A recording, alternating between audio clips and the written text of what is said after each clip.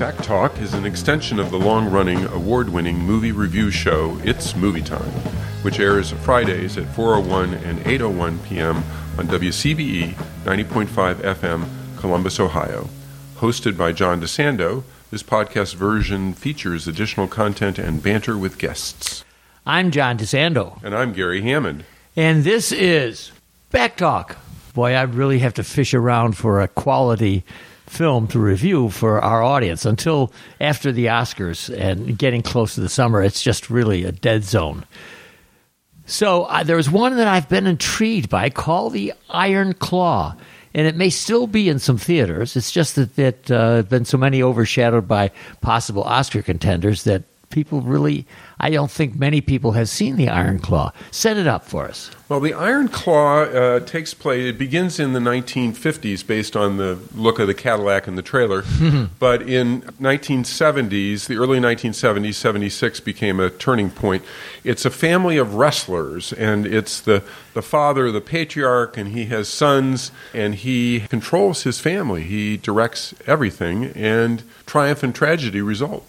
Well, and this is based on a true story. Yes. All right, it's the Von Erich family, a name that the dad picked out. They didn't actually mention it in the show, to my recollection, but his grandmother was named Von Erich, and he was a wrestler, and he decided it was a more powerful name. And being powerful and strong and dominant was his constant theme. I'll tell you, Gary, you've hit where my real interest here is. I've always had an interest in wrestling. The same question, which is really a cliche: is it real or is it phony? You know, that's one of the interests that I had. I thought I might have learned here, and I did learn a little bit about that. They ahead of time plan what's going to happen. They don't practice. No, it's not choreographed. Yeah, they're professionals, and so I'm going to do the backflip off the ropes and land on your chest. When I get up on the ropes, don't leave me hanging there, meaning that the guy has to get ready to be dropped on. Don't throw me out, which does happen. Should have been said. Oh, wow. Yes. Yeah, Zac Efron plays the main character, and he is asked by his date, who is a woman that was in Downton Abbey, and she was Cinderella, and I love her. She's an English actress, and she was completely Lily James as Texas Americana as she could be. Amazing. She is. You hit on my fave. I've loved her before this, and then I see it. I say, wait a minute, I've seen her before. She's playing a feisty fangirl. Fangirl doesn't want anybody's autograph but his. But in the scene, she said, "Is it really fake?" And he said he gives a speech which describes it, and you can tell that he really believes that. It's not necessary that we, the viewers, believe that, but you can tell that he really believes that, and that he is going to have an opportunity to be successful if he's good enough. Yeah. And Dad's overweening interest and goal is to get the world champion, WWF or whatever they call it. Whatever. Yeah. The world wrestling. Right. Doesn't Kevin, Zac Efron character, become? He's the champion heavyweight in Texas. And he is in a competition not to wrestle for the world championship, but in a fight that does I'll call it a match that doesn't count for the champion. But he wrestles against the standing champion, and the standing champion is old school and not willing to go quietly into that good night. Yes, you're so right. At least Dad's ambition is to get one in the family. I think he does get one, right? One of them does become the world champion. There are four of them, at least, and they left out of the movie one, a fifth. Yes. Yeah. I mean, it was getting too much, so they just changed the story, so there are only four. And out of that, there are 2 suicides? Yeah. I mean, this is extraordinary. You're going to give it all away, John. Well, no, I mean, this is history, that's why. But thank you for reminding me. But, I'm taking license with it because this is... You can go to Wikipedia and you can find this out. Don't go to Wikipedia. Go to your streaming service or the DVD store. I know, right? It is so well acted. It is so well performed, and it's we've given away a lot of the story. Zac Efron is transformative, and I don't remember seeing him in anything after I viewed this movie. I looked. Gary. What he was in. The transformation is along the lines of Christian Bale and Robert De Niro. Yeah. when these guys physically change themselves. Yeah. It's exceptional. Yes, Yeah. he's been a pretty boy for Disney and that kind of thing. And now he's play a Hulk. He did play Bundy, I think, in recently within the last few years. So he's gone to the dark side. But this physical transformation is so perfect. Yeah. For the family. All of them are robust physically. Yes. Except for the one who likes... The musician. Yeah. Yes.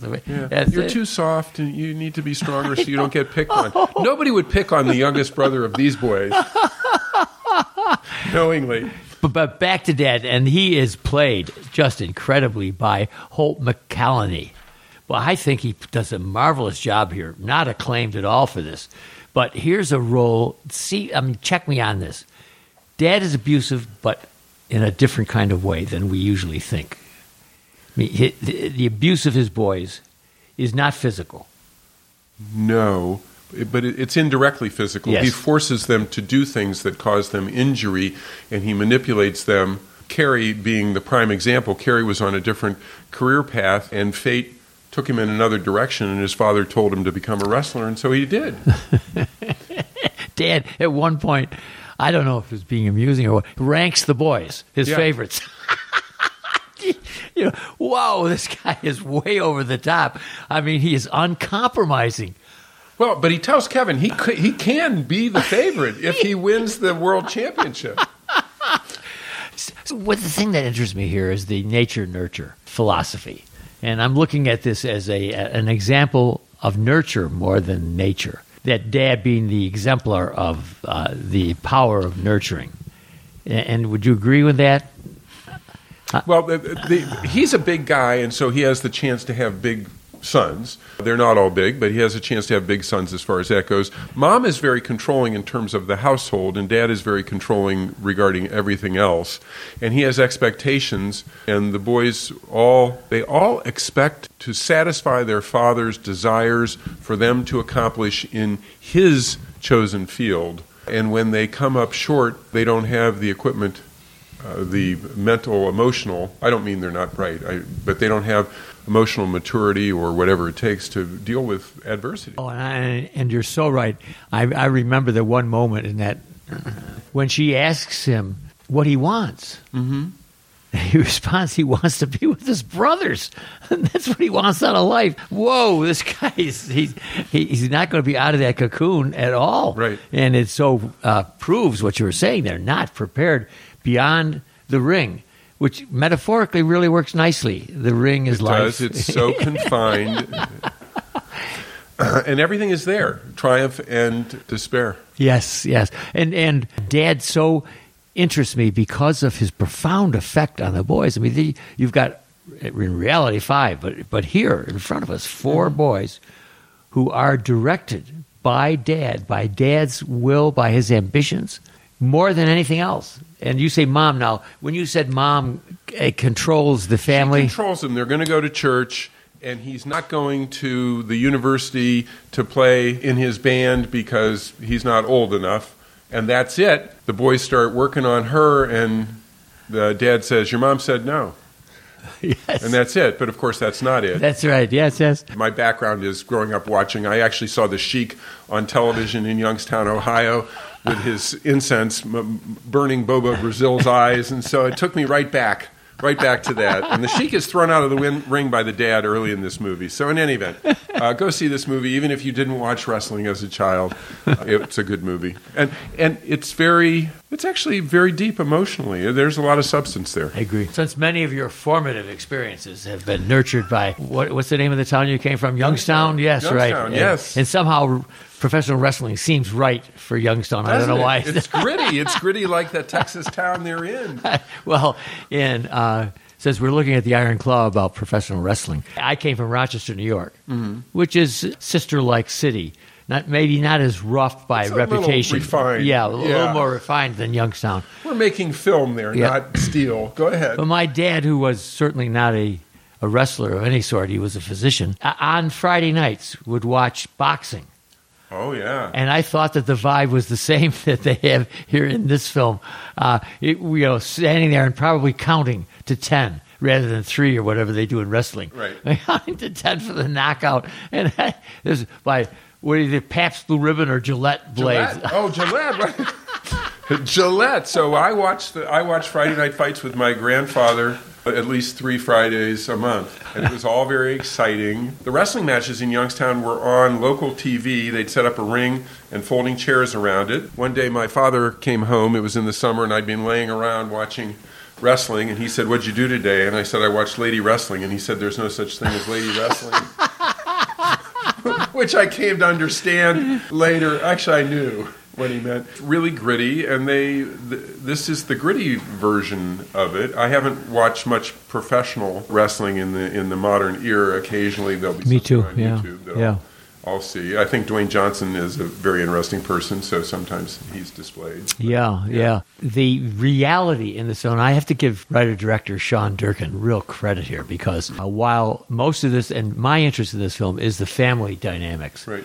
And I make the transition between this and any family, and the importance of father and mother, and of sibling rivalry and sibling love. And you mentioned that, it really has depth. It is emotional depth that you would not have expected. But he has some sequences in the ring that look pretty good to me. Yeah. I mean, they look real. Yeah. We've talked about Zac Efron, who was a much more effeminate character than he is here. Right. And here, his body is ripped. Right. And initially, he seems to lack the intelligence or the intuition to be more than just a kind of dumb wrestler. And Durkin presents him, and Efron presents himself as an emerging character. There's a real character arc for him, I think. He's very flat, has no personality, doesn't know how to ask questions, doesn't know how to answer them. He's used to doing what he was told, and when he had a moment of weakness, when his father criticized him for his response to something that happened to him, which was very dramatic, and he explained it, and that was not acceptable to his father. And so then he decided that he had to be more something, more strong, more powerful, more tough, more whatever. And so when he ultimately breaks, powerful.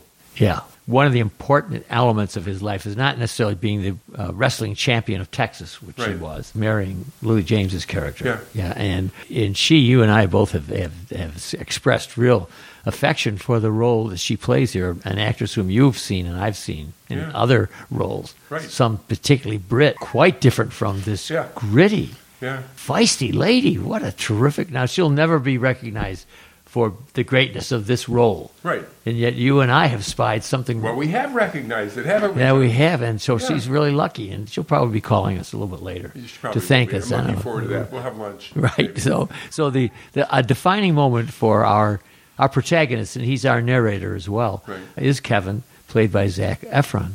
And I believe when he marries her, he makes perhaps not as a little bit like my decision to go to Georgetown. What did I know? Right. His decision to her. She's a fan and she comes on to him and da-da-da. She turns out to be a major influence. And they have kids. Mm-hmm. There's a softening that goes on with him, both of them, that I like very much. I think it was always there, and she gave him permission to show it. Yeah. And his children give him permission to show it, too. Oh, isn't it? Yeah. 2 boys at the point that I saw, but there's a picture at the end of their large family. So yes. They all live together. Family continues. He's the familiest man in film today. It's a family curse, they call it, that they have so much death. I try to correlate this with that whole nurture idea that's fascinating here. Is it born in them? It looks like they were born physically to do. How much of this is Dad's responsibility for what happens to them? Oh, I think he molded them in his image, not of him, but of his image of what they would be. Carrie being so small and yet being so powerful, and Kevin being so big and powerful. The boys all had weakness in them that they didn't know how to deal with. Yeah. They were human beings, and they didn't know what to do with those feelings. Yeah. Did they get along? Mm-hmm. And they had a really nice ranch, and we find out that Dad, as Kevin gets more serious about this living, he looks over the books. Oops, Dad. Yeah, Dad's been playing fast and loose with... Dad has no sympathy for it, and he just says, well, I had to do what I had to do. What do you expect? He's there, something to that effect. Mm-hmm. Do you think you got all this just because Kevin begins to realize he is not getting as much as he thought that he had earned. What else am I missing on this? Because I find it, along with you, a really compelling drama. And I'm trying to think, why is it? Because wrestling is not the kind of thing. It's entirely believable. It's when people go to the wrestling room, they suspend their disbelief and they believe that these guys didn't plan it and they didn't, they get thrown out of the ring or they pick up a chair and break it over somebody and it's not a stock chair. I mean, whatever it is, I don't suspend my disbelief in that, but I believe these characters. I believe that they were very three-dimensional and they presented themselves as so flat and so non-dynamic, and yet they had depths to them which revealed themselves in various ways, some very tragic. You kind of hinted to this. There is a certain flatness about, well, you muscle up and you get in a ring and you throw somebody around and somebody wins and somebody loses and so on. But then there's always that waiting to be released, that emotion, that cognitive stuff that has not been allowed by Dad or anybody else until moments like Kevin's getting married, which I think releases him and allows him to eventually, for his adventure, to finally get to a place where emotion is a strong part. His relationship with his brother. I think they have all this unconditional love for each other. And father's love is conditional and mother's love is conditional. Right. And so they're feeding off the unconditional love that they get from each other. Even the brother that passed away before some of them were born, they feel this connection that they're all in this together, and their antagonist is their father. Yeah. And what's so really nice for me for this film is that father is not physically abusive, though it transforms into a kind of physical abuse. But really, he's go in there and get beat up. But yeah, right. Okay, no. But that's exactly what I was getting to.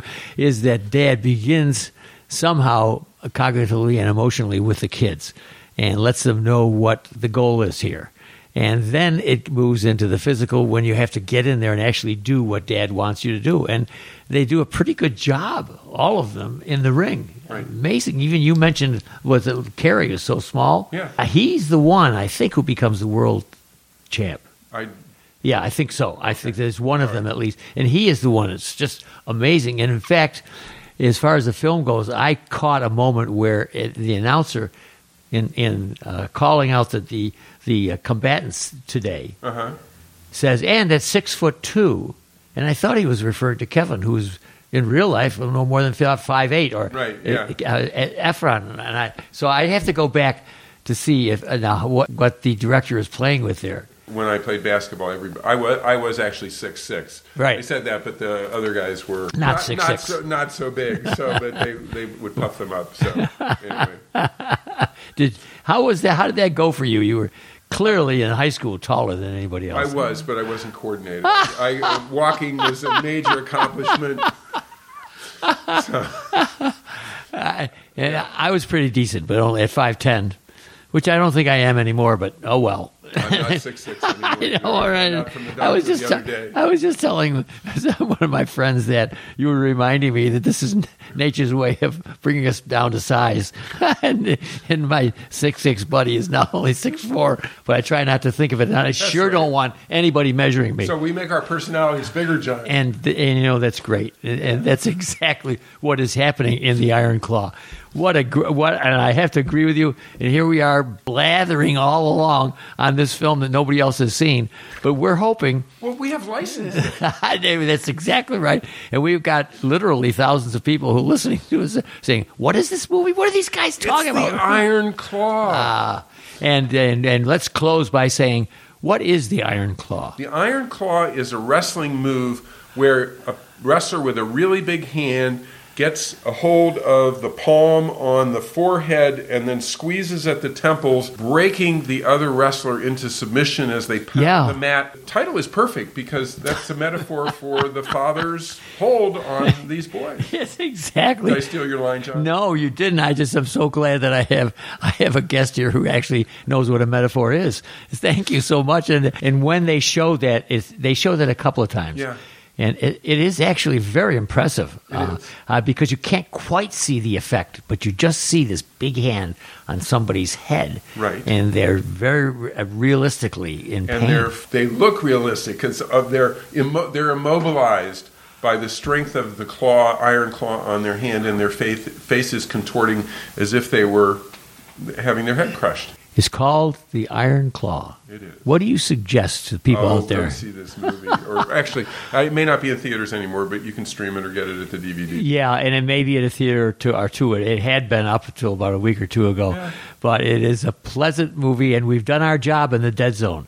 We have found one that we can support, and we can recommend to our audience. Wholeheartedly. Anybody in the family over 10 years old could appreciate it. Oh, yeah, the boys especially will cackle. Yes. I'm always interested in actors who transform themselves and think or are hoping that will transform them into an Oscar. And at least in Zac Efron's case, I think he has transformed me in my attitude toward him as a serious actor whose just physical change represented the change that he has as an actor. The Iron Claw.